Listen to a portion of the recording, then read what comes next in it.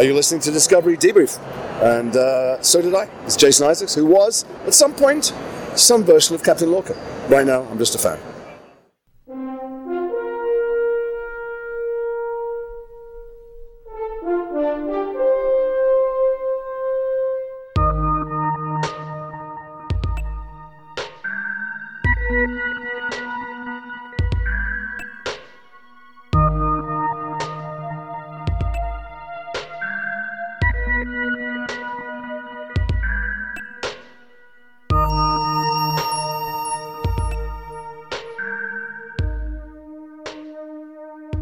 Welcome back to Discovery Debrief, a podcast setting a course to discuss the future of the final frontier in Star Trek Discovery, Star Trek Prodigy, Lower Decks, and more. I'm co-host Cicero Holmes, and I am joined again by my good friend Tyler Monaghan. Hey, Ty. There. Thanks for having me. All right. And I'm also joined by two members of our regular panel, the expert of science, Dr. Rachel Clow. Hey. And somewhere in space, we found our captain, Chris Clow. Just drifting in circles and running out of air. And I was just about to yank the patch off and end it for good. And then who finds me but the very capable and venerable Cicero Holmes. Hey, well, we had to find you guys. You guys had the beacon on. It was almost like that episode of Voyager with Janeway and Chakotay on the planet growing space cucumbers. It was peaceful. It was nice, but responsibility calls. Yes. So well, here we are. Back. Oh, well, thank you, my friend. Thank you for ably carrying the torch for this show in the time that we have been diverted elsewhere. It's much appreciated. I appreciate the praise. I think the torch was carried. I don't know if ably is the right adjective to use, but I'll take it. I'll take it with authority. Right. Yeah. You know what though? It has been quite some time since both of you have had a chance to talk to everyone. So Rachel, how are you? What have you been up to since we last spoke, and how have you been engaging with the franchise? I am very well. Right. I survived COVID. Congrats.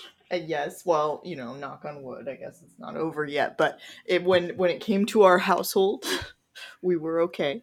Good. So that's good. Yeah. So how have I been engaging? I watched some old TNG season 1s. They're kind of bad, but we love them. But other than that, I haven't been doing too much, Yeah, well, TNG's a real comforting blanket. Yes. Just good background noise. It is the law and order of Star Trek shows. Perfectly bad and great at the same time. Chris, I think you were on. I guess the last time you were on was a couple of episodes ago, but since then we've had Halloween, Thanksgiving, Christmas, New Year's, MLK Day, and you celebrated a birthday. I did. Yeah. So what have you been up to, and how have you been engaging with Trek? Well, I mean, I was a little surprised when COVID came for our household because we don't know where the hell it came from and how it managed to sneak in. I mean, we have a joke that our cat Daisy is our coronavirus marshal because she always seems to be patrolling everything and trying to keep everybody in their corner and also away from her. But yeah, that definitely threw me for a loop. And then on top of that, we had just come off of pretty much like a week straight of being snowed in, because if there's an inch of snow on the ground in the Pacific Northwest, it's not like Chicago where it's just like not a big deal and they have the infrastructure to clear it out and everything's fine. Everything shuts down, and we drive a Toyota Corolla, so it's not the most able vehicle in snow. So we came off of that, and then just shortly after that, we got the news that our daughter had tested positive for the virus. But thankfully, she bounced back because whether I had COVID or something else, she weathered it far better than I did. She's just a very resilient little girl, and I'm thankful for that, obviously. But in terms of how I've been engaging with the Star Trek franchise, um, I have been periodically just kind of revisiting a couple of episodes here and there. I've been checking into a couple of the novels that I missed. I still haven't finished the Mirror Georgiou novel that came out a while ago, probably like a year and a half or 2 years ago now, but that was the one I left off on. And then I also checked back into the autobiography of Catherine Janeway as narrated by Kate Mulgrew. And I find that particularly to be really charming. It was written by Una McCormick, who, and since then she had also released the autobiography of Spock, which I find impeccably written as just a display of who that character is at his core. And I love Spock. I mean, he's one of my all-time favorite fictional characters, bar none. So getting a new solid representation of him that's also really kind of comprehensive is something that I really appreciate. But also, I'm just really over here looking forward to Star Trek Resurgence, the video game that's supposed to be dropping, they say, in spring, which is pretty close, all things considered, but we haven't seen anything since it was revealed at the Game Awards. But like a Telltale style Star Trek game that takes place in the 24th century, and they got a pretty decent sound alike to be Ambassador Spock. I'm here for it. I can't wait. Yeah. You and I are similarly attuned with respect to that game. I am very, very excited for that. But also, like you, I have heard absolutely nothing with regard to where that game is in development or any more details beyond what we received at the Game Awards in December. Yeah, I mean, Ty, it looks fun. Yeah, as a fellow gamer, have you looked at this game? I'm not gonna lie to you guys. I don't know anything about this. I'm writing this down. I'm like excited to look it up, but I don't know. I'm a little skeptical of games coming out until they actually are released these days. Sure. I feel like you got to take the year that you initially hear, add 2 years, and that's when you can expect the like preview release or something like that. But again, I don't know anything about this title, so sorry. Yeah. Oh yeah, no problem. This is a Star Trek game that takes place in the 24th century that is Telltale style. So presumably episodic, presumably branching dialogue trees and choices that will play out in different ways, but it could be completely linear and an isometric shooter, and we just don't know. Yeah, based on Chris's pitch there, I mean, I'm pretty much sold. So it's funny you mentioned potentially episodic, because there is an FAQ posted on the game's official website, and one of the FAQs is it episodic? And they say no. Star Trek Resurgence is a single large story that will be available, I guess is what that means, entirely upon release. So yeah, it's, I mean, they say, okay, so how many playable characters? 2 principal characters. Direct control of movement of characters are in the third person. It's set in the year 2380, immediately following the Star Trek The Next Generation feature films. Features an all-new crew and an all-new starship, but also includes characters that are fan favorites, and we know one of those is Spock.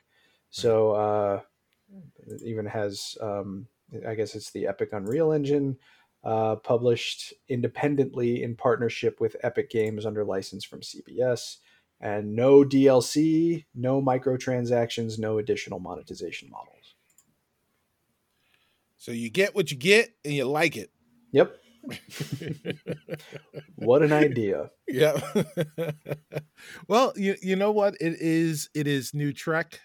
It is Trek in a different medium, and I think of the ways that you can you can interact with Star Trek, I think that this is one of the better ways to do it. I don't know if like, they've tried to do like action style games. Star Trek really doesn't lend itself well to that. The like the space battles where it's, Star Wars-esque. Star Trek really doesn't lend itself well to those games. There was that Xbox 360 game that was Legacy. Legacy. Yeah, Legacy. Star Trek Legacy. Yeah. It was all right. Yeah. Okay.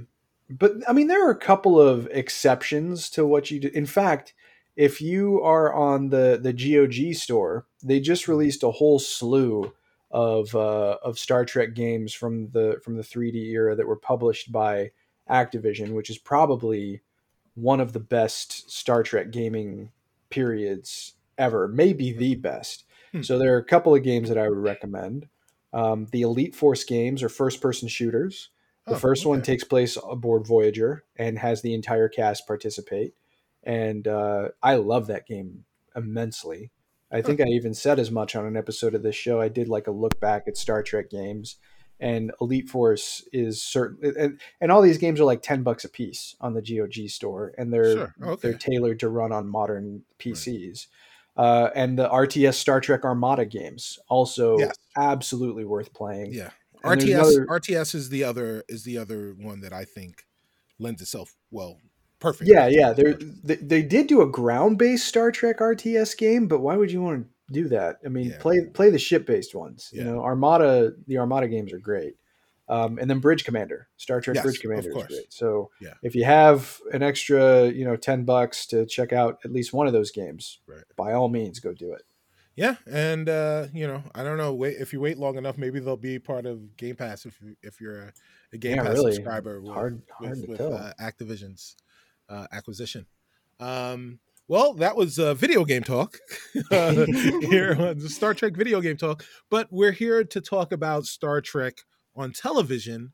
And more specifically, today we're here to talk about Star Trek Prodigy, now that it's had its second hiatus, I guess. But two things. One, I guess I'll ask what I already know. But Rachel and Chris, how have you guys been engaging with Star Trek Prodigy so far? This is a no judgment zone. We watched until the first hiatus, and then since it's been back, we didn't watch it because reasons. Our attention has been diverted because we were in various manners of quarantine, whether snow or COVID induced, which you would think you would watch more TV, but then when you watch like every child's YouTube video on TV all day, you don't want to watch more TV after that. Understood. And to be fair, as I think we'll touch on later, it's not always the easiest show to watch, even if you would like to watch it. Right. Yeah. We will definitely touch on that in a moment. But what I came to know is that the Clouds have not been able to watch Prodigy. So we're going to talk some news today. There's tons of it, and then we will get into our spoiler cast of season 1A. I think, which is what is officially being called season 1A of Prodigy, with just Ty and myself, and the Clouds are going to bow out. They're going to transport back to their runabout, and not be spoiled. So, but let's get to that metric ton of news. Let's I guess we'll recap some of the big things so far, right? So the first is renewals and releases. The freshly renewed for season 5 Discovery, season 4, is set to return on February 10th, with Prodigy having just aired its season 1A finale. Season 1B is set to be released later in 2022. Season 2 of Prodigy has already been greenlit. Picard season 2 has been given a release date of March 3rd and has already been greenlit for season 3. The series opener for the original series prequel show Star Trek Strange New Worlds is premiering at Chris Clow's house. It's scheduled to release on May 5th. It too has been granted a second season before anyone has even seen the first. Lower Decks is currently scheduled for a summer 2022 release, having also been renewed for a 4th season. So first off, I can't confirm this, but if Strange New Worlds bleeds right into Lower Decks in August, we will have had 52 straight weeks, or close enough that it won't matter, of original Star Trek for fans to watch on television for the first time.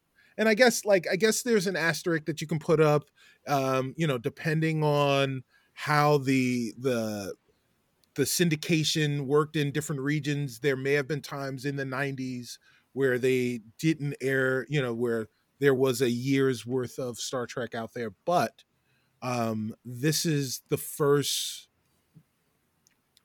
real one. This is, directly from Paramount. So guys, what are your feelings about all of the announcements, especially the early renewals? And are you afraid of Star Trek fatigue? Ty? Yeah, the early renewals are always interesting. It's something I've never understood, renewing a show before it has aired. But in a lot of ways, like, I'm reminded of back when, like, Paramount Plus was CBS All Access, and it really seemed like they committed to Discovery being the show, and it was sort of like that was the basket they were going to put their eggs in. And so when you look at it that way, as this thing that, like, needs to drive the service, then it makes a lot of sense. And the whole thing, like you said, about 52 straight weeks of Trek, it's just, like, awesome for somebody like me who has kind of, like, been a Trek fan, but is really now, like, really embracing it and really, like, making it my own and, like, getting excited about it. And, like, I'm going to my first convention in, like, a couple of months, probably. It's like, what a time to be alive. You know what I mean? Like, you feel so, like, you just feel so fortunate. And, like, you just have this fire hose that's, like, feels very much for you. So it's really exciting. Like, I feel fortunate that I've been able to enjoy pretty much all of those series that you just mentioned on different levels. We'll see how long that continues, but to me it just feels like such a like a privilege, like just a great time to be a fan. And I don't know if I'm very worried about Star Trek fatigue, but I think I might be a little bit, a little bit worried about, like, Starfleet fatigue. So the world of Star Trek is like really, really cool to me. But I will say, like, so this is going to be a slight Prodigy spoiler, and I'm sorry for that. But as you can imagine, there is a point where the Starfleet uniforms come out for the characters on that crew. And it was simultaneously a really cool moment, but also a moment where it was like, okay, the show is, like, falling into the normal sort of orbit of how Star Trek shows work, and sort of losing a little bit of the weirdness and uniqueness to it that now these are sort of like, I don't want to say too much about Prodigy, but they're sort of a Starfleet-ish crew, sort of. Yes. And, like, that's really cool. I don't have a problem with it, but I am sort of, I think, in order for all this new content to stay really interesting, it can't just be like, okay, when are they going to get the crew? When are they going to get the ship? What adventures are they going to go on? It has to be a little more diverse than that, I think, to continue holding my attention. And Picard season 2 is the big one where it really seems like they're primed to go in a very different direction, like away from that kind of formula. Right. And I'm like a little, I don't know, based on some of the trailers I've seen, but I'm ready to watch it with an open mind and find out and hopefully enjoy it. Yeah. Rachel, I know that Picard, you're kind of in the middle with Picard, but I think one of the things that you and I both agreed on was that it was refreshing to see people not in uniform, right? And kind of regularly running around and just kind of being citizens of the galaxy in a galaxy where Starfleet exists. Yeah. how are you feeling about all of the announcements, and are you worried about Star Trek fatigue? No, I'm not worried about Star Trek fatigue. I feel like the animated shows are at least of a different enough vibe that it doesn't feel like the same show every week once it's, shifted, right?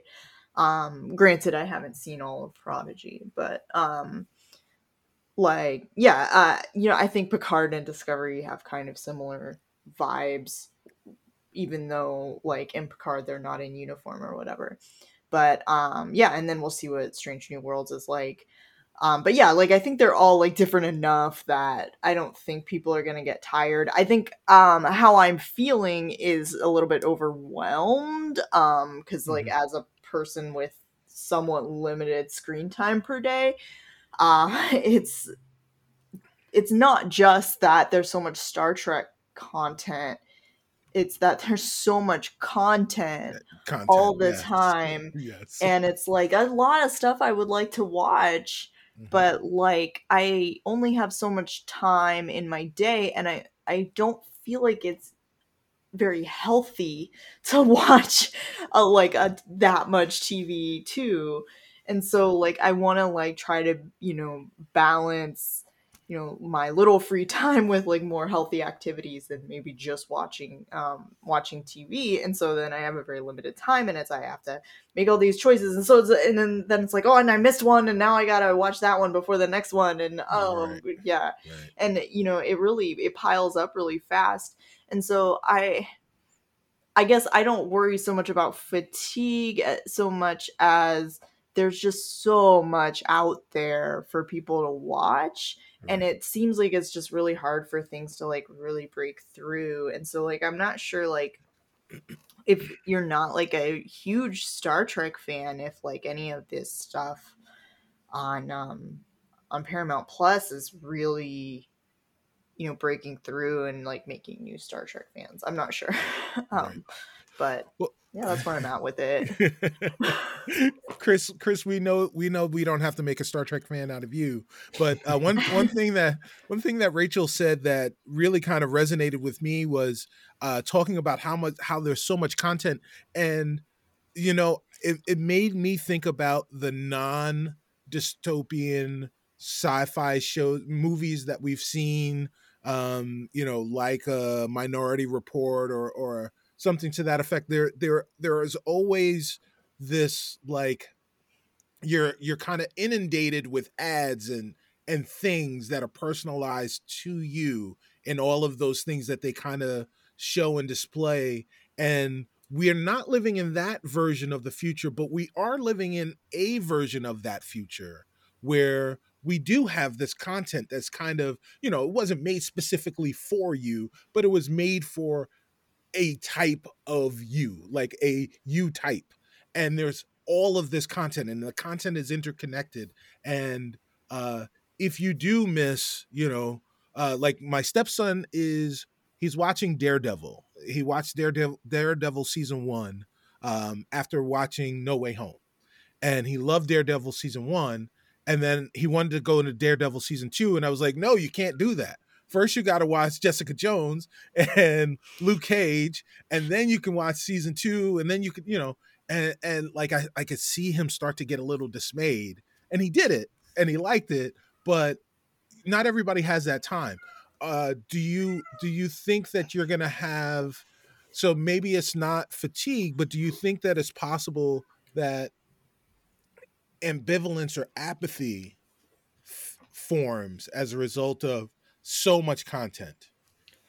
Yes, but it's also incumbent upon the creators of new material, whether it's Star Trek or not, to have something compelling to break through the noise.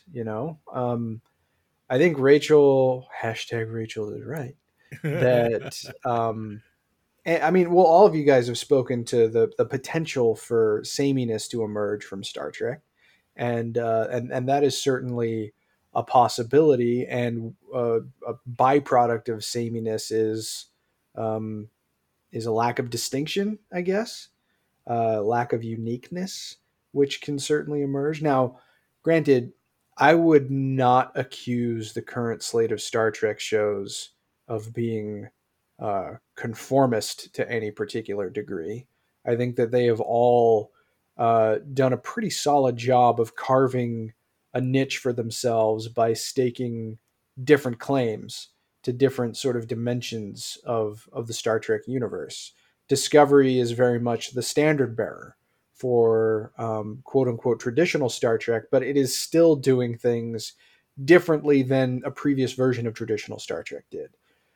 Picard is a legacy sequel, but it is also very much not TNG2. You know, it features that character, but it's aiming to challenge him in different ways and test the limits of what he can bring to the table without the resources that he used to have. That's an interesting premise for a show to me. Lower Decks is in its entirely own universe, and I love its insanity. And by that same token, I mean, granted, I haven't seen the latest episodes of Prodigy either, but what I have seen gives it a little bit more of it feels like it's more new viewer friendly, which might be stemming from the fact that it's aimed at all ages, which I think is a good development for the Star Trek franchise overall. And then you'll have Strange New Worlds, which is also like a weird legacy sequel prequel that structurally is going to aim to hark back to a former version of Trek and might be a more quote unquote traditional Star Trek, which is frankly not something that is really all that present even with Discovery. So you can't accuse Alex Kurtzman or really anybody that's in charge of the Star Trek franchise right now of not trying to exploit it in a number of different ways, and that I appreciate. However, the sheer wealth of material that they're creating does have very serious potential to make people get lost in the noise and not lost in the shuffle, even if everything that those shows are saying is worth listening to. But at the same time, too, in terms of external realities to Paramount Plus that aren't necessarily derived directly from Star Trek, I have to admit, and I'm saying this as a fan, the idea of Star Trek maybe being taken out of pole position in terms of driving Paramount Plus forward is a little concerning to me, and I think that Halo has the potential to do that. Yeah, absolutely. Absolutely.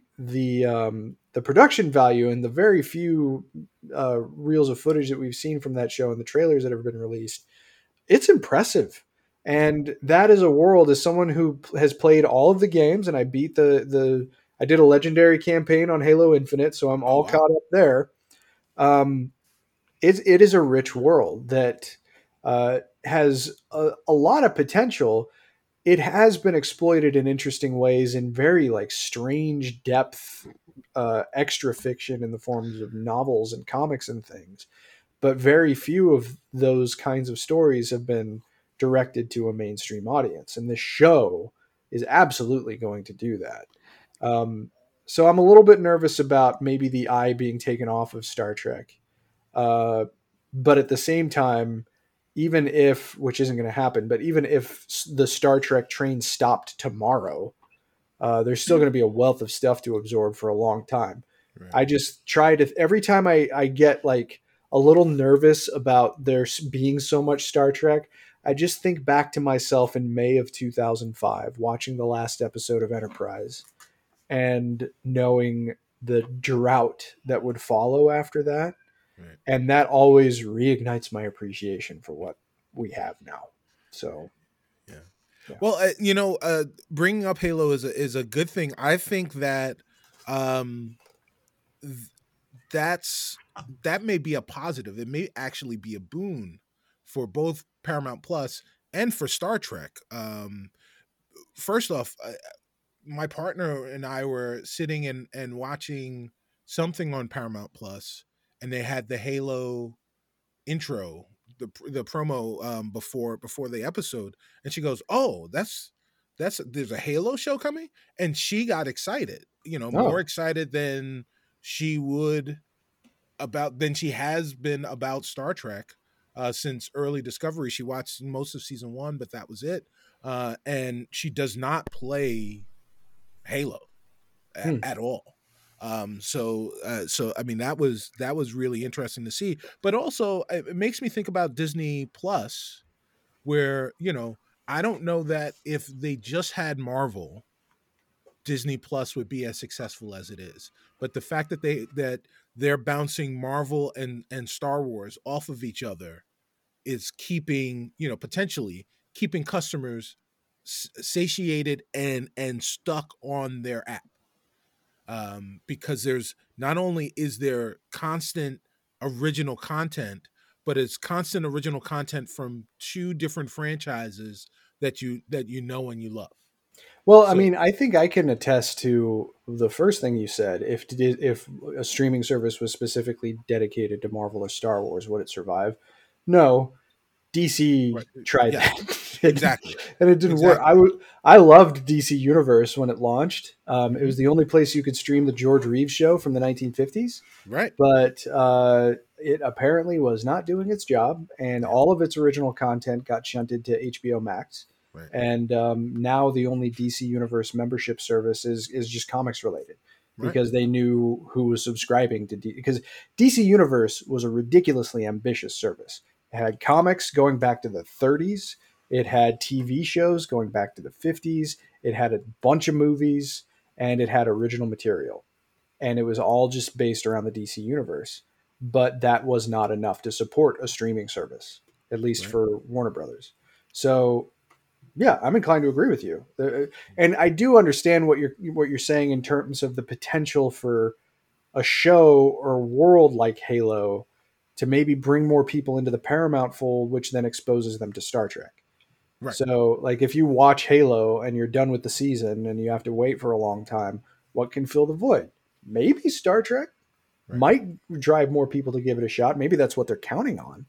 But, you know, I'm just a little nervous. That's all, because I'm a selfish Star Trek fan. Yeah, well, you know, these are all these announcements. You know, you can variety is the spice of life, but with the slew of announcements, it's led me to a problem that I know I've thought about constantly, but I don't know if I've really discussed it publicly. I think the Paramount Plus app is by far the worst of the major apps with respect to functionality, and even more egregious scheduling discoverability. It is the app for smart TVs, or at least the LG smart TVs. I happen to have an LG. I've actually had 2 LGs, and in both of them, the CBS All Access, and I think it's actually worse with Paramount Plus. It is clunky. It's unresponsive. You never know when anything is actually going to be released. You don't know what the schedule is. You don't know how many episodes you should expect. Like, have you guys discovered these issues with this app, Rachel? So I don't use the TV app. Okay.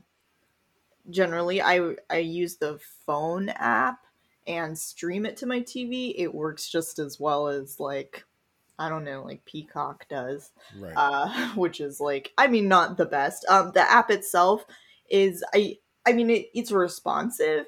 It's just, I don't know, like, it's definitely substandard compared to other phone apps.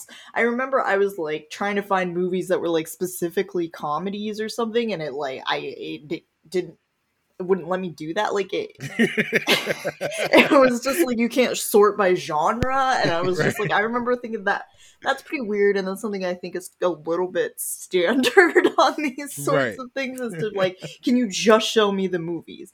And it was like, I can, I don't know. Like, but yeah, and I've also why would you want to do that? Yeah, definitely had some problems with it not knowing I watched something.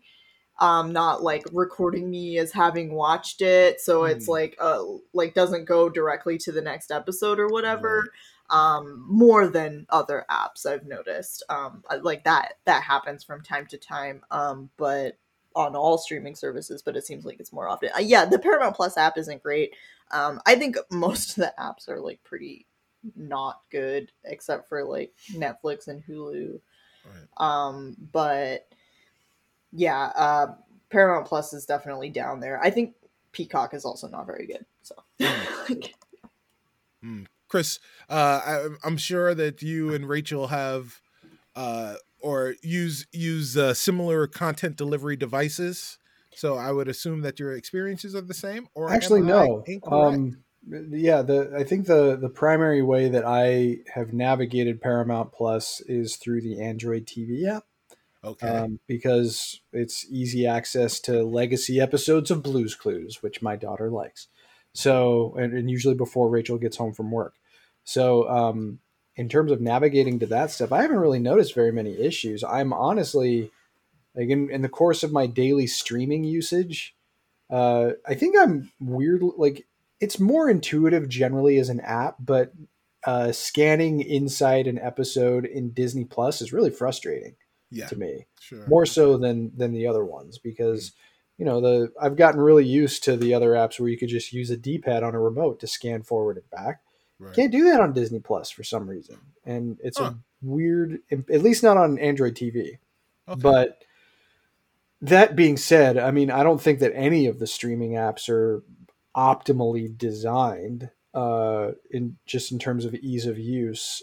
Granted that voice remotes generally make things simpler, at least for me. Yeah. I find myself using that a lot ever since we got a higher mid-range TV in late 2020. We got a Sony. So Android TV is on board for those, and a lot of them have voice integration, and I use that a lot. I liked Kinect when it came out. Right, so yeah. That's what I used because Kinect was amazing. Yeah, Kinect was cool. It was Kinect cool. Was amazing. There is an apartment building not far from here that is called Kinect, that is spelled that way. Really? It's weird because we're not in Seattle. We're like slightly north of Seattle, but it's there. But you're still a Microsoft country. Yeah, true enough. But either way, none of the apps have been.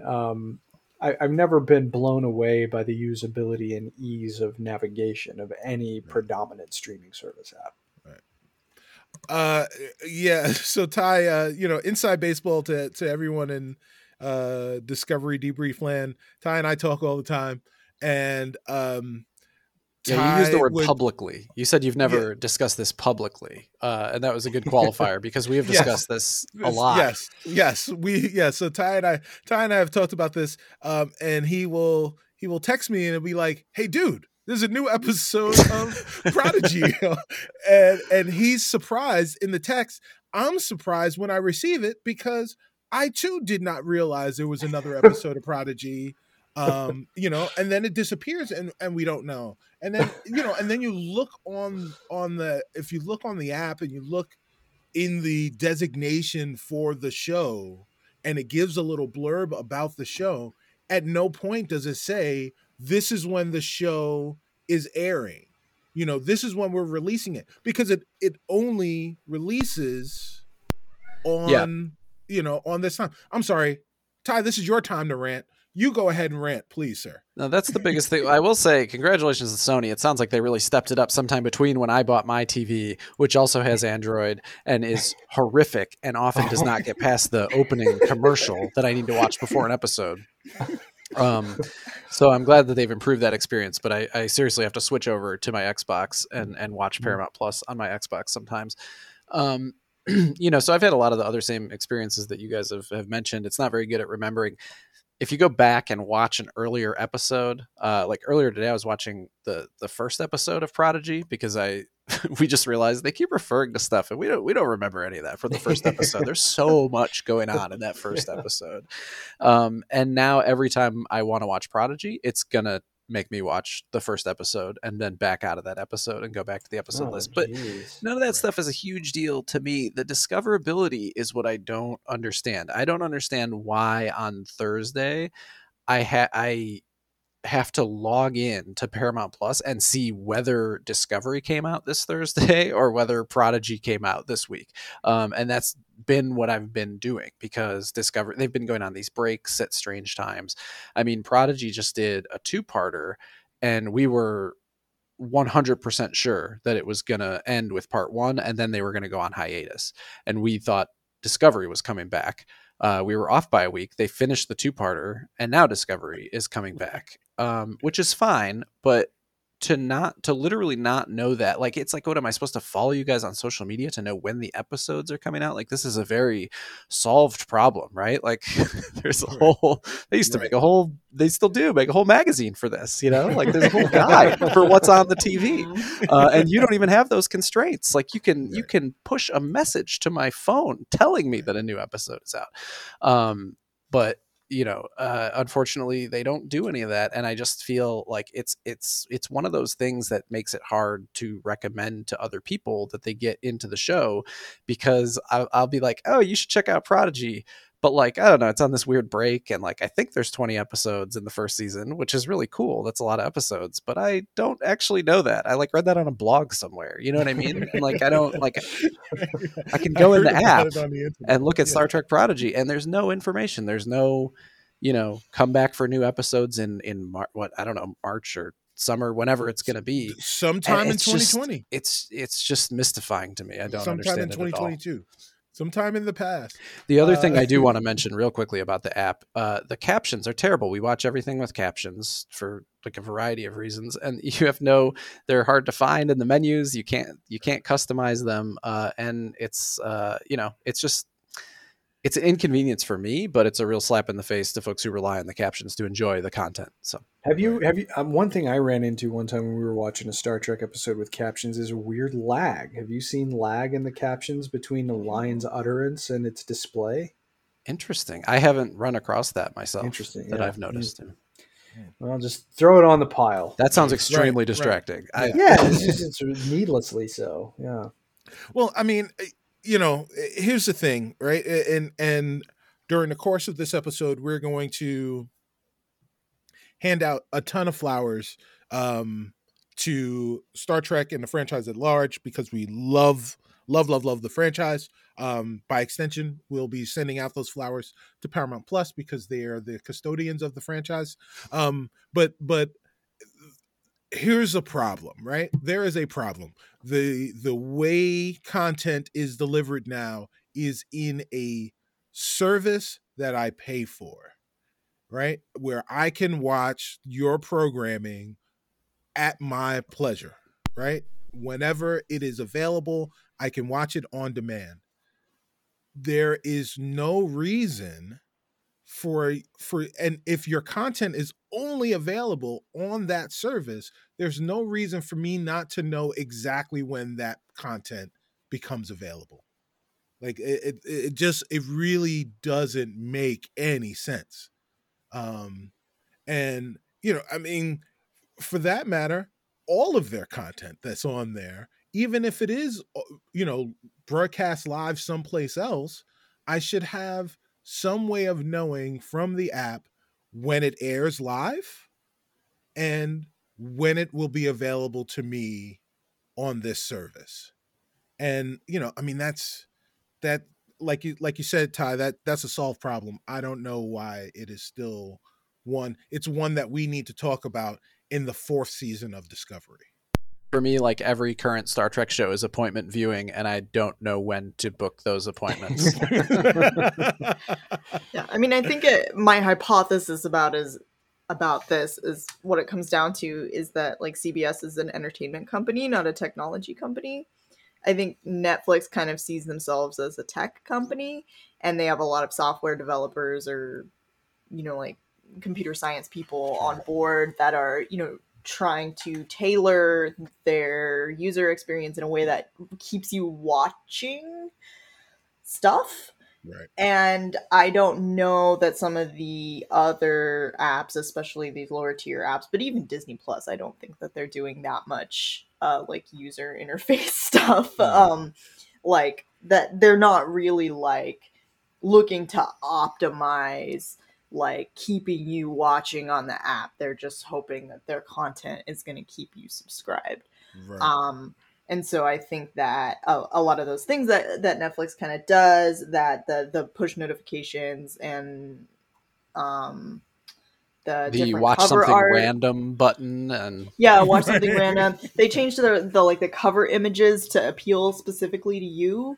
Right. Stuff like that. And I don't think these other streaming services are able to do that because they just don't have the like human resources. Yeah, like the tile for DS9 for her will be Dr. Bashir, and for me it'll be Jadzia.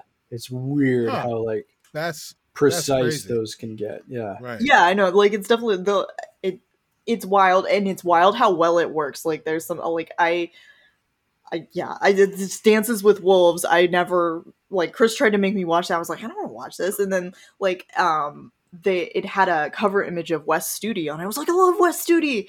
And I was like, oh, I didn't know he was in that. Maybe I'll watch it. Like, Wow. and I don't know how it knew that about me. Like, you know, I'll go back to we live in this future where, you know, these companies have collected so much data on us that they know how to market their things to us to make it seem like it's our idea that we bought it. that's fine. They should just tell me what day it's going to come out. Right. Yeah, but like the like they don't like CBS isn't as good as that at that No. as some others. Yeah, And I think that's a like, great observation. The Yeah. difference Yeah. between a tech company and a Well, media company. Like, I know of at least one company that has explicitly said exactly what you're describing, Rach, and that's World Wrestling Entertainment. Yeah. Yeah. I'm a longtime pro wrestling fan. I went to WrestleMania 19 when it was here in Seattle, and Nice. so I got to watch Stone Cold Steve Austin's final match in person. I have some pretty serious issues with the management of that company and some of the deals they've engaged in Here recently. comes the money. Yeah, the Saudi Arabian money. Yeah, that's Right.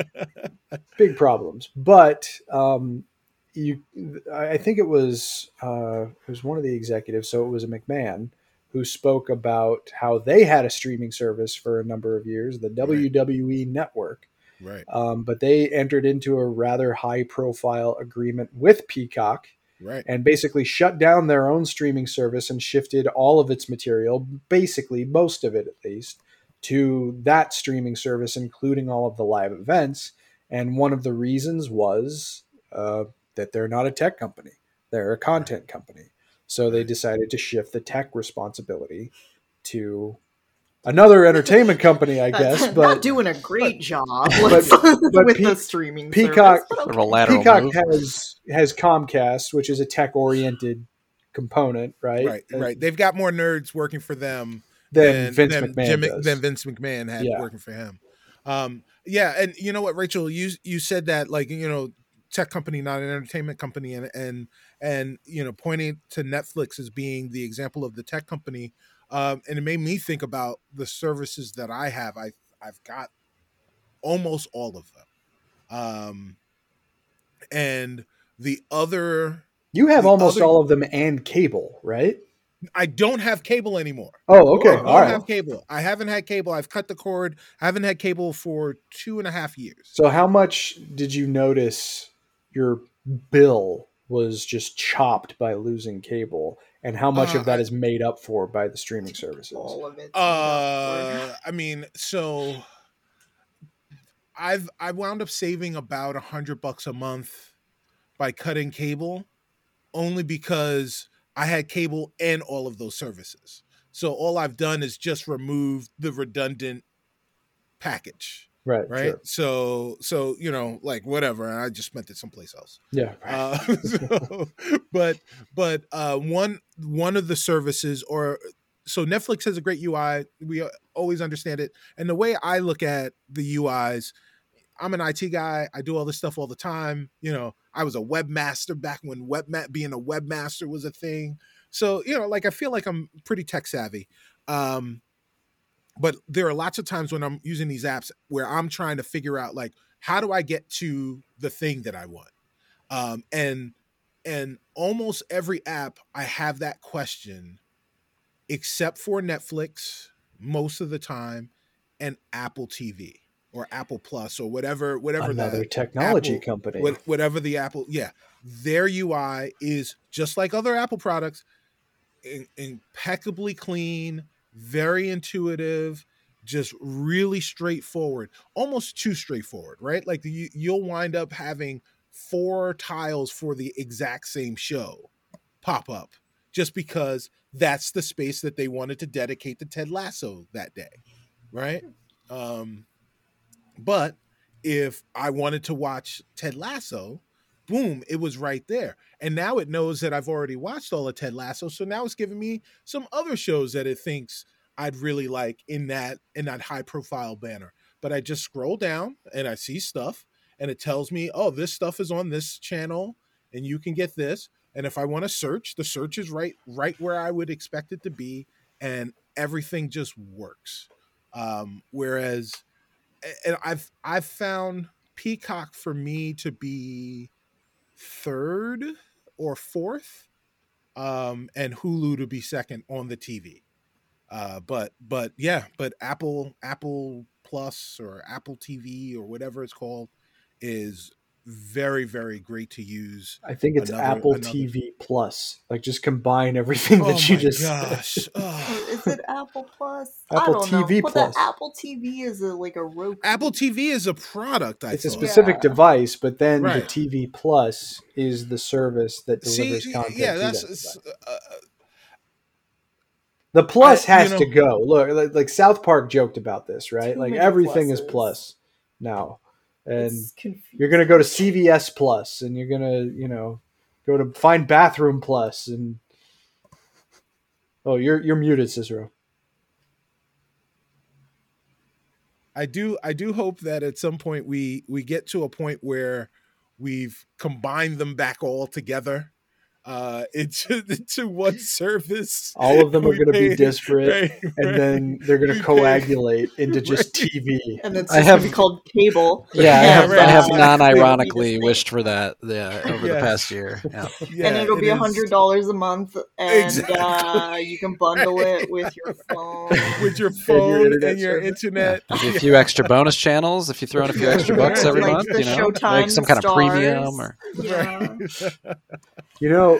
I do think, though, that there is at least the possibility that, I don't know if it's going to be anytime soon, but at least in the United States, at some point, and probably the European Union and maybe the UK, there will be regulatory attention that is given to this precise issue, where they're going to come to the same realization that the cable companies did 30 or 40 years ago, and things are going to it's all going to come around again. Yeah, everything all becomes new. We've told this story before. What did they say in Battlestar? All of this has happened before. All of this will happen again. All of this will happen again. There you go. I still am interested by that, though, because like we were just watching like Mandalorian today, and today's episode is a solid hour, and the line between like what's a TV length thing and what's a feature film length thing has definitely gotten blurrier. So I think whatever, as that comes back around, it'll be really interesting. What else has gotten blurrier is the line between the Mandalorian and the Book of Boba Fett, because I think you watched the Book of Boba Fett. Right? Yeah, they could call it whatever they want. It's clearly the Mandalorian season 3. Like my wife keeps being like, "So are they gonna do Book of Boba Fett season 2?" And I'm like, I don't even know. Like, what difference does it make? Like, it's the same characters continuing the exact story from where they left off. It's like if they were like, "No, this isn't Lord of the Rings: The Two Towers. This is the story of the wandering hobbits," and like maybe the Lord of the Rings will come back, but it's like, I don't know, Frodo's still walking around with that ring. I don't really. Mandalorian is the Bible. Book of Boba Fett is a book in the Bible. Right. There you go. It's Leviticus. But you're absolutely correct that I did not notice myself naming the wrong show. Yeah, it's the right show. We all knew what you meant, because you're right. It's funny how that's evolved. Yeah. Yeah, so we're coming to the end of our news segment, which means that we're going to have to bid farewell to the clouds. But before they go, what I'd like to hear from you, it is a new year. Happy New Year to the both of you. One thing that people do in New Year's is they have New Year's resolutions. So I want to know from both of you what your Star Trek themed New Year's resolution. What is your resolution for the franchise, whether it be in your viewing habits or your hopes for the things that you're going to see during the course of the season or during the course of the year, or something that you hope you will see during the course of the year? Well, I mean, I hope to keep up with the 52 weeks of Star Trek that we're getting, or catch up, I guess, because I'm already behind. So I hope to keep up with that. I think that's my resolution, is to just not fall behind. All right, Chris. Chris, what about you? Is it just based on Strange New Worlds? Oh man, look, I can't wait. I can't wait for Strange New Worlds. Is it over there? Can you hand it to me? Yeah. This? Yep. That. I mean, I bought this Oh, specifically God. because I was excited for Strange New Worlds. I didn't. Chris is holding. Of course, you guys know, Chris is holding an Enterprise. The Enterprise as redesigned for Star Trek Discovery, Yes. the one that will be used Well, for Strange New Worlds. Pretty much. They've already tweaked it quite a bit. Like Wow. the flaps on the nacelles, they don't have that separation anymore. They look way more like they did in TOS. And it looks like they gave it the white paint job like it had in TOS. Yes, But still, a lot of this philosophy is going to be in Strange New Worlds. And I wanted that close to me while I work every day. Because this is the room I work in every day. And I just needed that Enterprise nearby to remind me of everything that I love about the Star Trek franchise that is encapsulated and encompassed by my love for this ship specifically. And I'm not just talking about the fact that this is the Discovery redesign, but I never thought I would see this ship again in the Prime timeline. I had made peace with the fact that I have seen this ship explode. That's it. That's the curtain on the Enterprise as commanded by Captains April, Pike, Kirk, and Spock. Never going to see it again. And the fact that we are going to see it again on a regular basis is something that I'm still just immensely excited for. But in terms of a resolution, I got to get to Strange New Worlds first. So I'm going to power through everything that I have neglected to keep up with, which has also kept me away from here.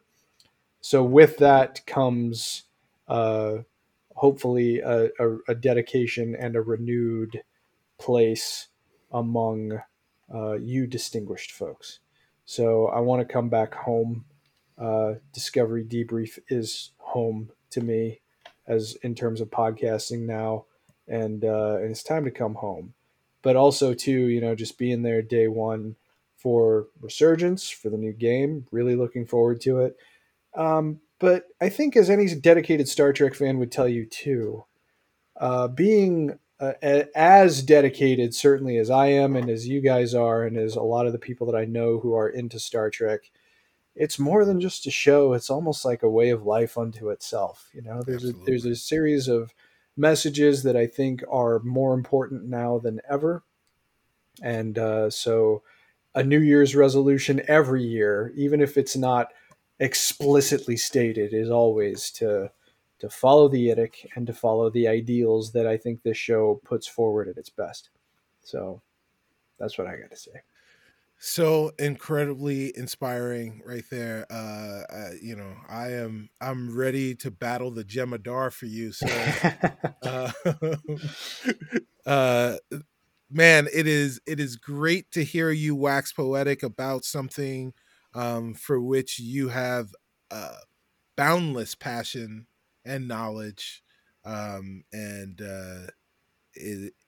I am privileged to be able to just kind of sit and listen to you, and listen to both of you, just really kind of expound about things that we all love. So it's great having you guys here. It was great hanging out with you. But now you kiddos have to go to bed because Uncle C and Uncle Ty are gonna talk about some stuff you guys ain't ready for. All right. All right. Well, thank you, my friend Ty. It's good to meet you, and thank you for coming aboard once again. And hopefully, it won't be too long before we're sailing with you once more. Sounds great. It was great talking with you both. Thanks for having me. Yeah. All right. And we'll be right back. So, Ty, now that we've gotten the clouds off-boarded, they beam back onto their runabout, and they're on their way out, it's time for us to discuss Star Trek Prodigy Season 1A. I can't wait. This season was really, or half a season is really blowing my mind. I am loving this show. I think at this point, I may have said this in the last episode, but I think Prodigy may be my favorite Trek TV show at this point. I'm so excited. Let's dig in. All right. Yeah. Well, so before we dig in, a reminder for our listeners that our episode discussions on Discovery Debrief are meant to be an accompaniment to your episodic viewing and not as a supplemental piece. We will discuss some plot points and obsessive details while glossing over and or skipping some plot points altogether. Please be sure to have watched our subject show, in this case, Prodigy Season 1A, prior to listening to us. So we've now learned a lot about our crew, Ty. Dal, Jin, Rok-Tahk, Zero, Jenkinpog, and Murph. I guess I should also include Hollow Janeway and the Protostar itself. Who is your favorite character from this ensemble and why? Yeah, boy, I love this ensemble, right? How far we've come from when they first announced the show and they announced the graphic, and it was like the 3D word art of Prodigy, right, with all the characters like kind of standing with their hands on their hips. Like this was really a show from the 90s. Yeah, we got attitude. And I was like nervous, and then even throughout the pilot, you're meeting these people and you're like, oh, there's a lot of people. There's a lot going on here. But boy, I love these characters now. I just rewatched episode 1 with my wife Julia, and we were discussing this very question of who our favorite is. I'm glad that you threw the Protostar in there. I love this ship. It's just so cool and gorgeous. But for me, I think I have to say Jenkinpog has become my favorite character in a lot of ways. I think he's had this low-key journey, somebody who is sort of like, ready for the ideals of Starfleet and for like a kind of a team and a family to be a part of, and has embraced it in a way that's just like really fun and heartwarming. And from their original, like sort of tricking him into arguing with them into joining the crew to now being this guy who is, this brilliant engineer, and also willingly joins in the group hug with Rok-Tahk after the time continuum split situation. He's probably the character that makes me smile each time he's on the screen. But I really do love this crew. What about you? Yeah, I was Team Jin for I think it's Gwyn, right? Gwyn. Yeah. And I was Team Gwyn for the longest period of time because not only is she kind of a tortured soul, she's not exactly sure what's going on. They're all kind of orphans, but she's the least orphaned of the orphans. But she has my most desired skill, which is she knows many languages, as a polyglot. If I could have one mutant skill, I would have the mutant cipher, who knows all the languages. He knows all sorts of languages. It's best, the best ever. But after the time continuum episode, it's Rock Talk, because she has become. Actually, I don't know. I don't want to gender her or gender them, so I'm not sure if it's a girl. But they have become my favorite because the grace with which they handled that situation. You would never know that they had gone through that, even though they went through it, and how isolating and how lonely that must have been, and then how much knowledge they've accumulated over that time period while still seeming like the youngest of that crew.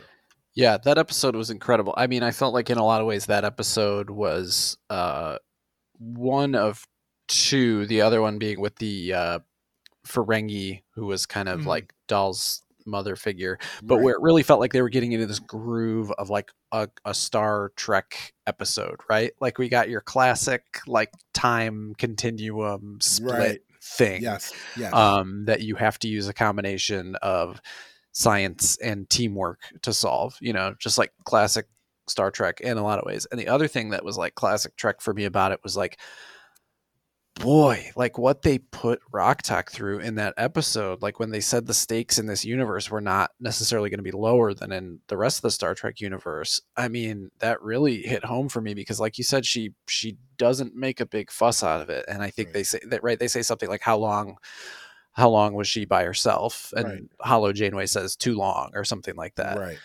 But given the amount that I do think they use she pronouns to refer to Rock Talk. And so sorry if I'm wrong, but that's what I'm going to go with here.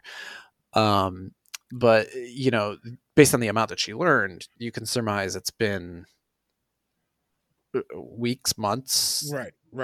A significant, something like that a on her own period of time. For somebody who is clearly like in the first episode, Dahl refers to her as like kid and she doesn't object. It's clearly a young, a character who's on the young side, who's basically a child.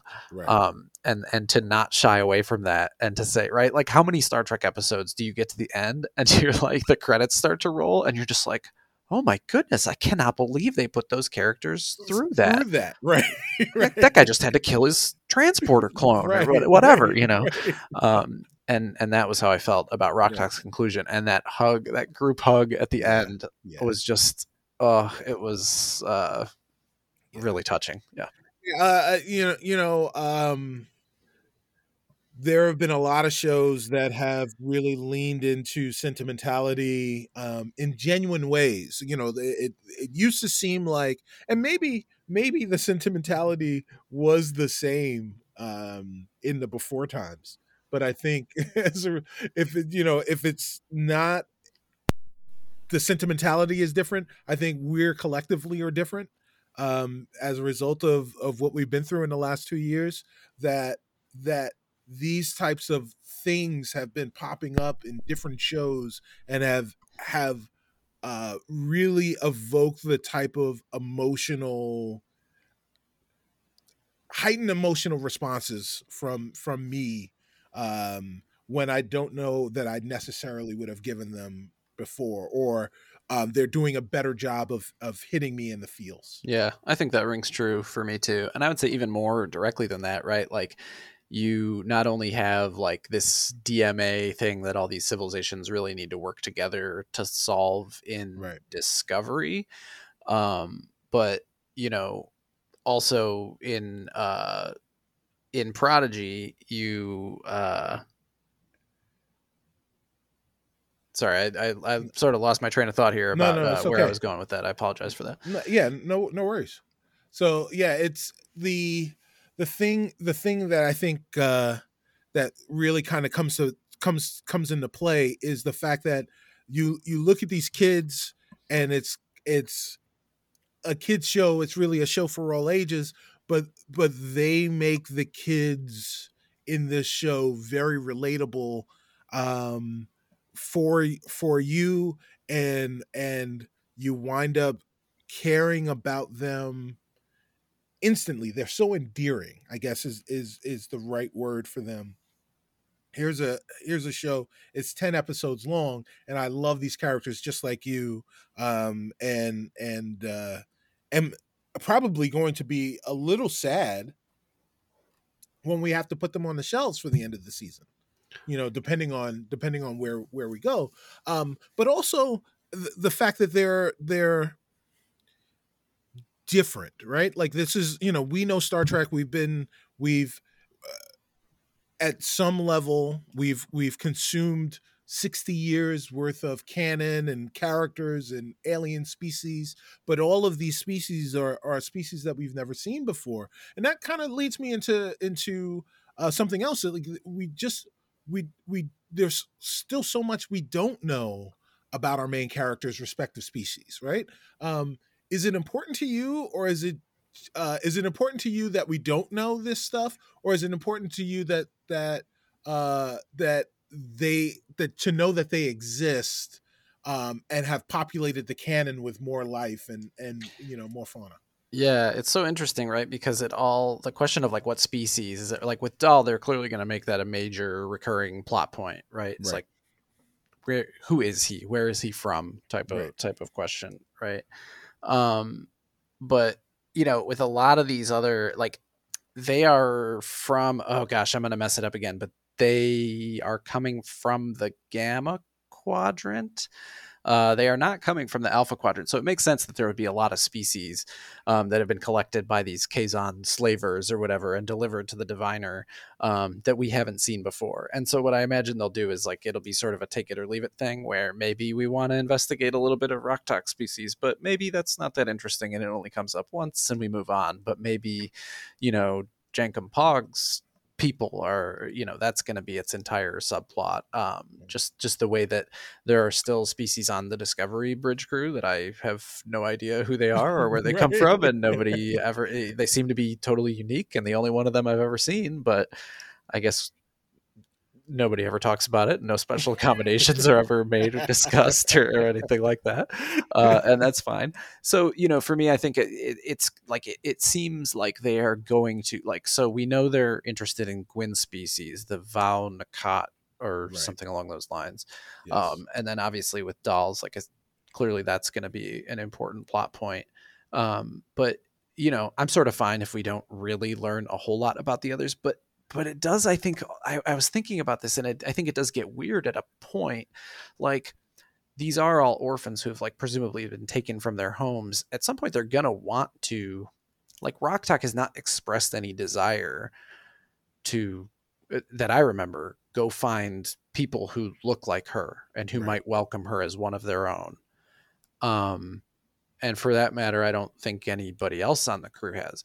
And that, to me, was always, like, interesting, right? Like, at the end of the first episode, Dahl is like, let's plot a course to boy, there's a lot of stars out there, and it's like, all of you were kidnapped from your homes. Yeah, like, surely one of you wants to go check out the planet that you're from or try to figure that out, but they didn't express a lot of interest in that themselves. So I don't know if, like, I'm reading into it too much or if there's something going on there or what.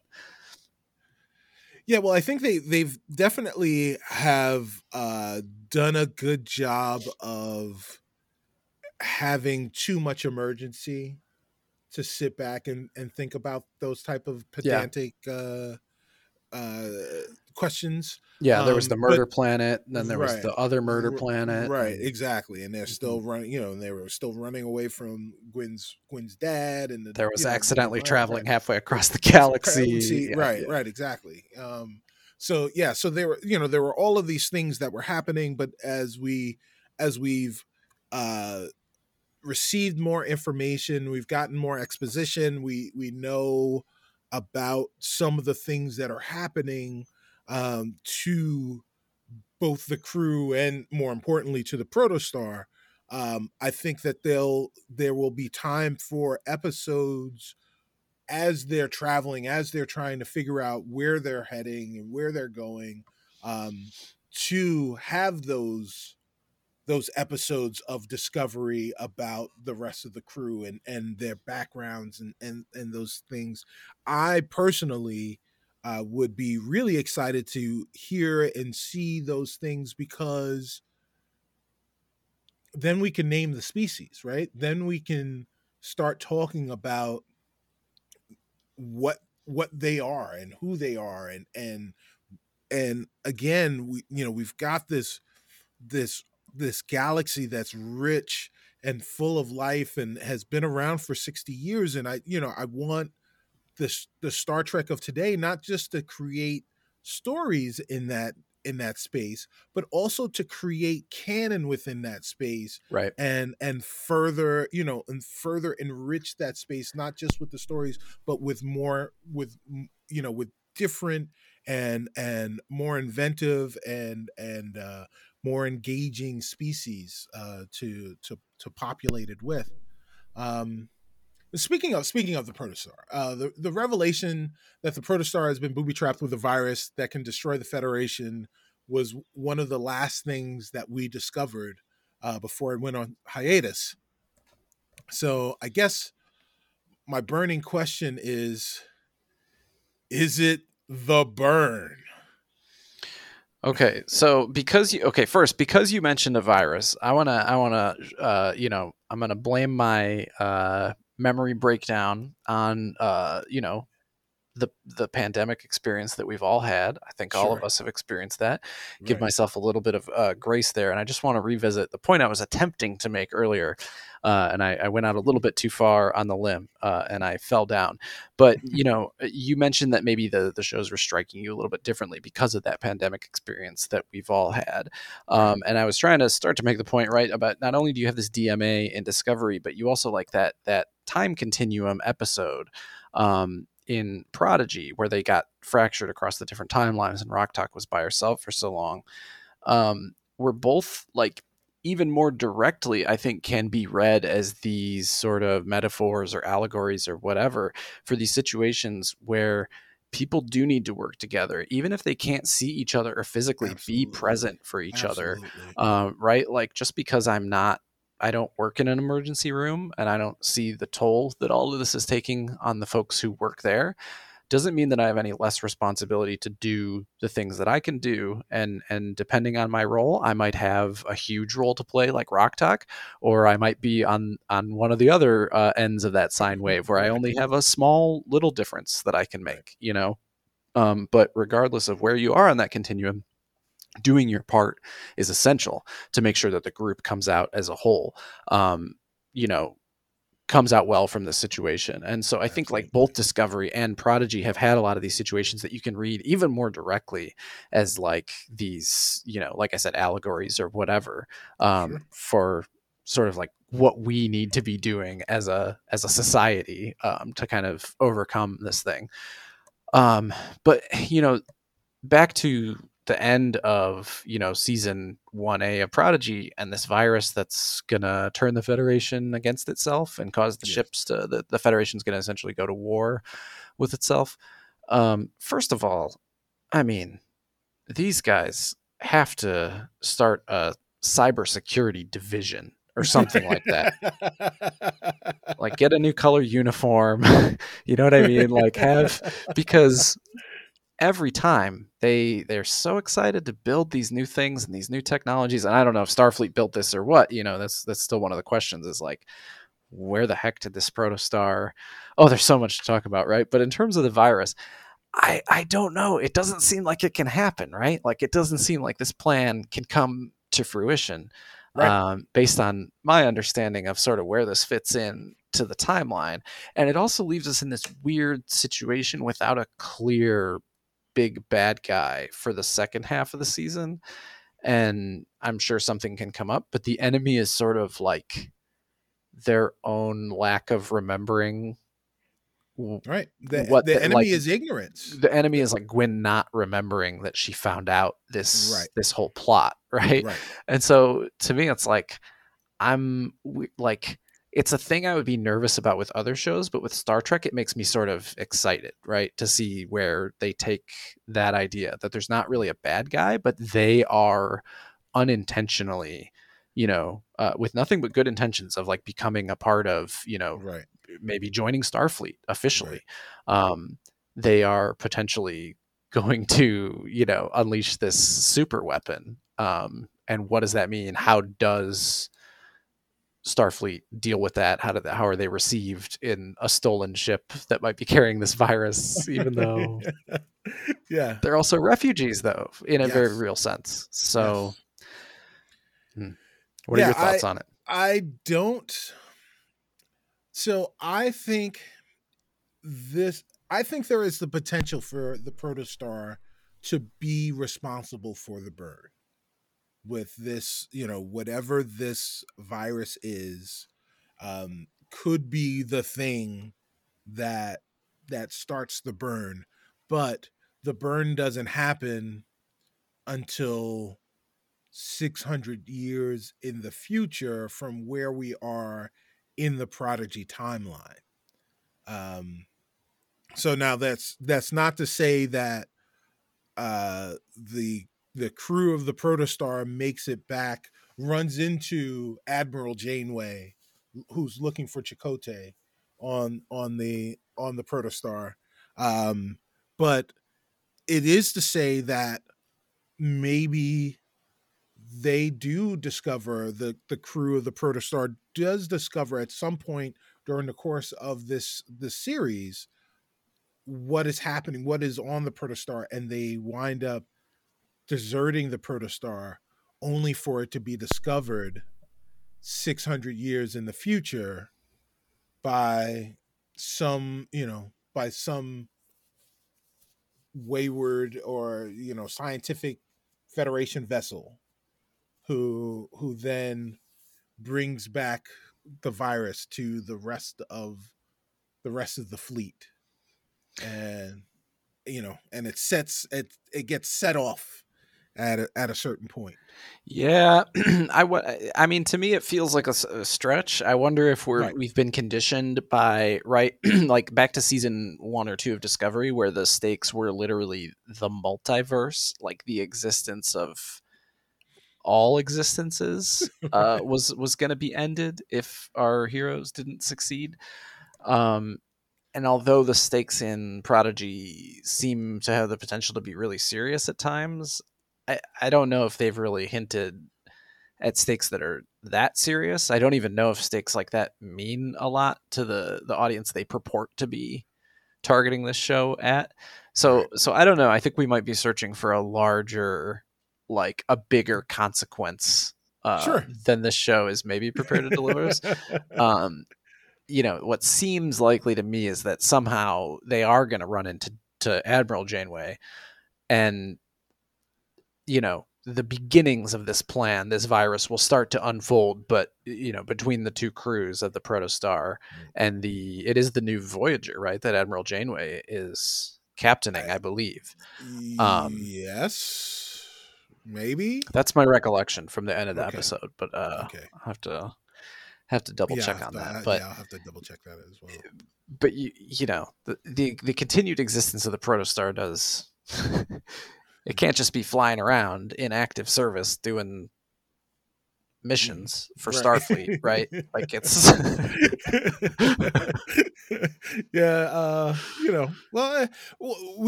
we don't know, right? And that's so another thing that I really wanted to kind of talk about was, so if the goal was to kidnap the ship and the crew, and reprogram the holo computer, and then booby trap it with this thing, why was it mothballed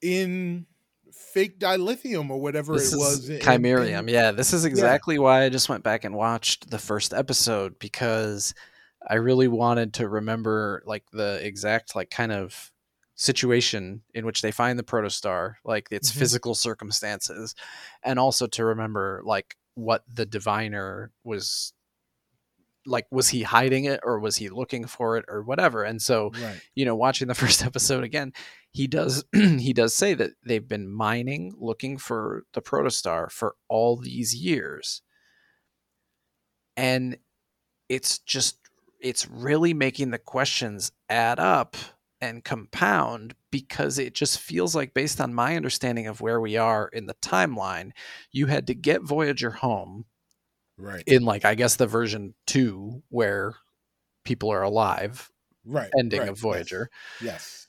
You had to get Chakotay to agree to pilot this ship right after getting home from this super long mission, like Right. fairly shortly after that, to pilot another ship even deeper into space. I mean, presumably with the power to get back. Right. Not as deep because they're in the Gamma Quadrant. Okay. Right. Yeah. So Chris was here. He would know. Yeah, exactly. But very far away into certainly a deep space mission with the potential to again be stranded really far from home. Then somehow, right, the robot guy comes onto the ship. Bad stuff happens to Chakotay. I think he's in the transport buffer. And the ship ends up in this asteroid planet thing, buried deeply enough that somebody needs to mine with like a slave labor force for years to find. It's just raising so many questions for me. And I don't think that they're not going to have an explanation, but I am just beyond curious what that explanation is going to be. And it seems like it either has to be really convoluted or involves some kind of relativistic or some other kind of time shift to make all of that work out, if I'm understanding it right. And I think I am, because they just introduced Admiral Janeway, and Chakotay and Admiral Janeway appear to be the ages, it hasn't been 50 years since the Voyager got home. Right. Well, I mean, Admiral Janeway had aged. Yeah. But not, so maybe it's been 10 years since they've been home. Did you catch that the robot imitated Chakotay's voice to do the voice authorization? I think when he was like reprogramming the Protostar computer. I kind of caught it, right? Like I knew that the voice was different, but I couldn't pick out the voice. But yes, you're right. I went back and like rewound and played it back, but it was like, it's like, it's not exactly his voice. It's like a roboticized, hybrid, but I thought that was a cool touch. Right. Yeah. Right. And Robert Beltran has come back. So they used Robert Beltran's voice for that particular thing, as played by Robert Beltran in the present, as opposed to Beltran as Chakotay in the past. But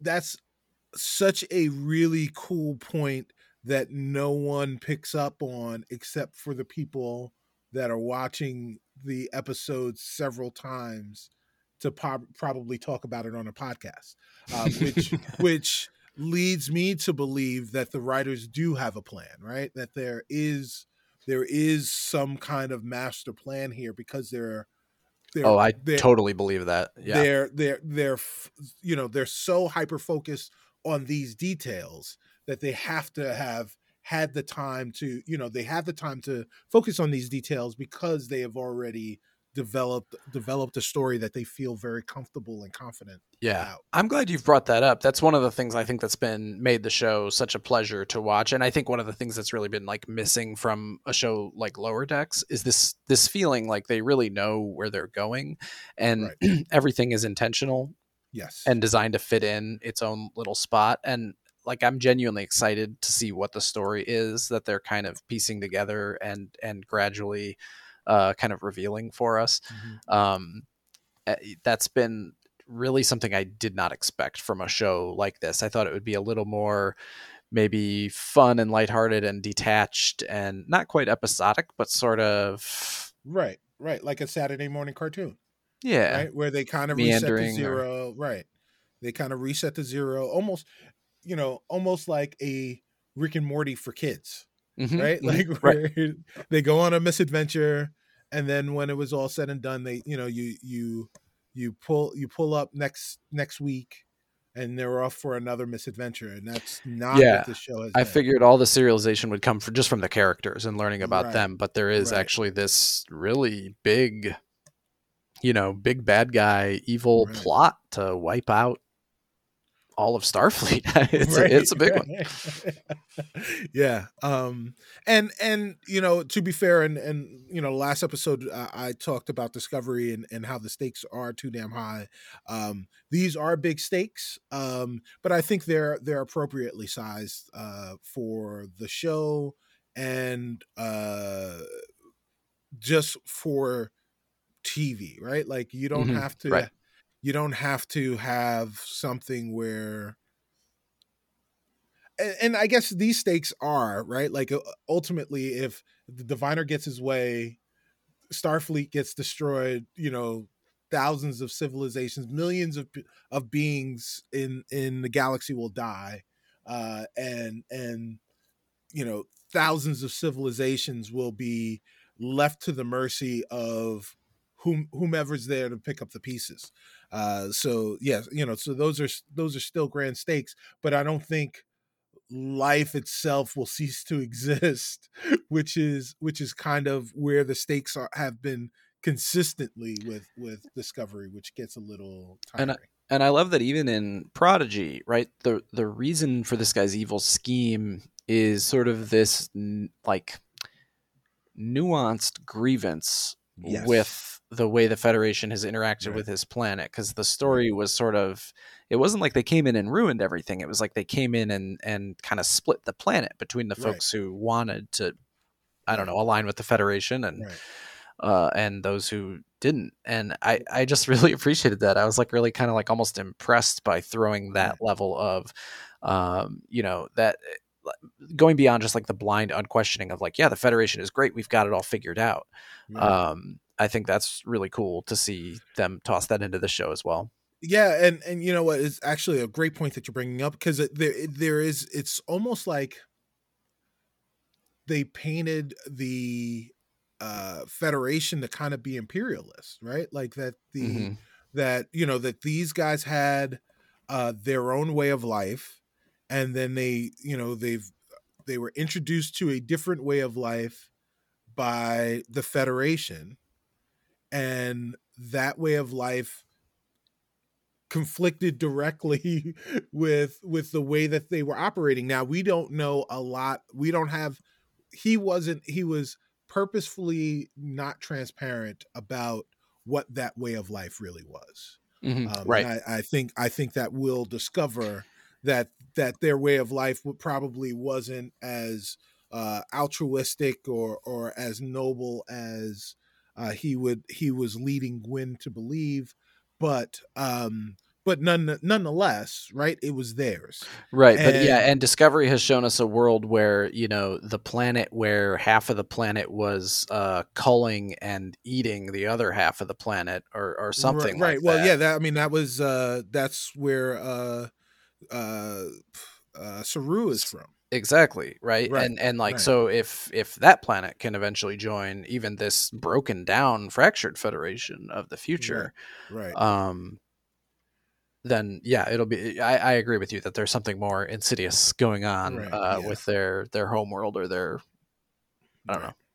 Right. But it does pretend a level of complexity that normally isn't reserved for shows where the audience is the audience of Prodigy, which I respect, right? Like that's something that Star Trek would aspire to, is to not pander to children, but to give them complex stories with complex feelings, to let you see how to triumph even in those situations. And that's another thing that's so exciting about Prodigy, right? It's like you and Chris mentioned this earlier, but like that potential to build this new canon and this new world, and like this new audience that, you know, maybe someday they'll think Klingons are cool, but maybe right now they seem a little, you know, old fashioned, and you know, they have this chance to really explore this new world and this new canon. Like Chris was mentioning the author Una McCormack, who did the autobiography of Mr. Spock, and I read one of the Discovery Universe books by them.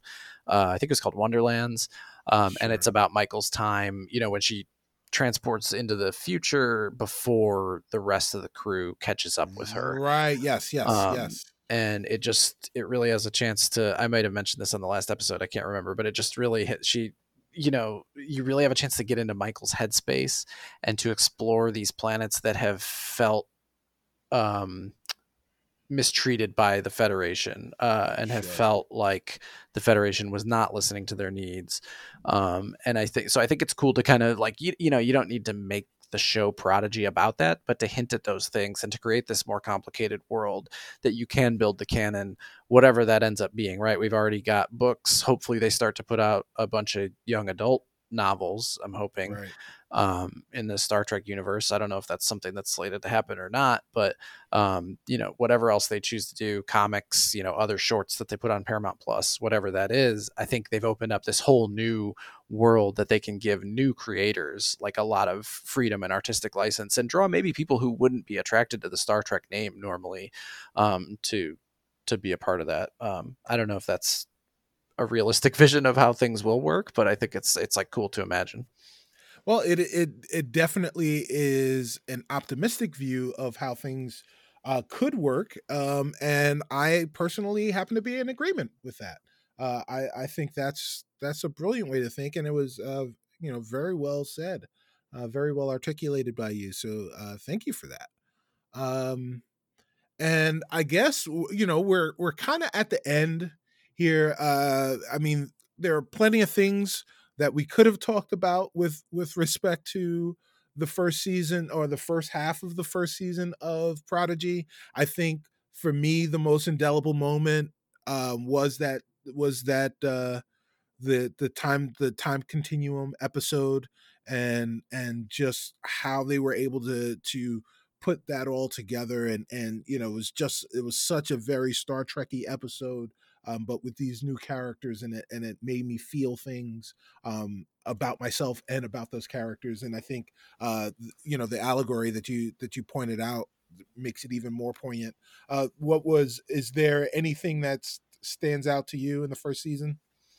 I do agree with you. That time continuum episode really stood out to me. I've really been impressed with like the plan that they had to keep possession of the protostar when they went back to and to do this kind of like double cross on the diviner. I mean, they really had me going, right? Like it was really like, okay, wait, is their plan ruined now? Like, is Hollow Janeway evil Hollow Janeway now? Right. And like, this is all over. And they've really created some like really, right. Like I agree with you. I loved that time continuum episode, but I do also have these great images burned into my head from those big action set pieces, right? Of like Dahl like jetting around, like trying to get these unwanted, you know, back onto the ship so they can like get them off of this asteroid that's about to explode. And then you got the two miners that it turns out they were in love, and they just could never tell each other because they couldn't understand each other's languages. And they just slid that in there, and it was so funny. But like, so great. Yeah, like they've really managed to make it into something that really feels like Trek.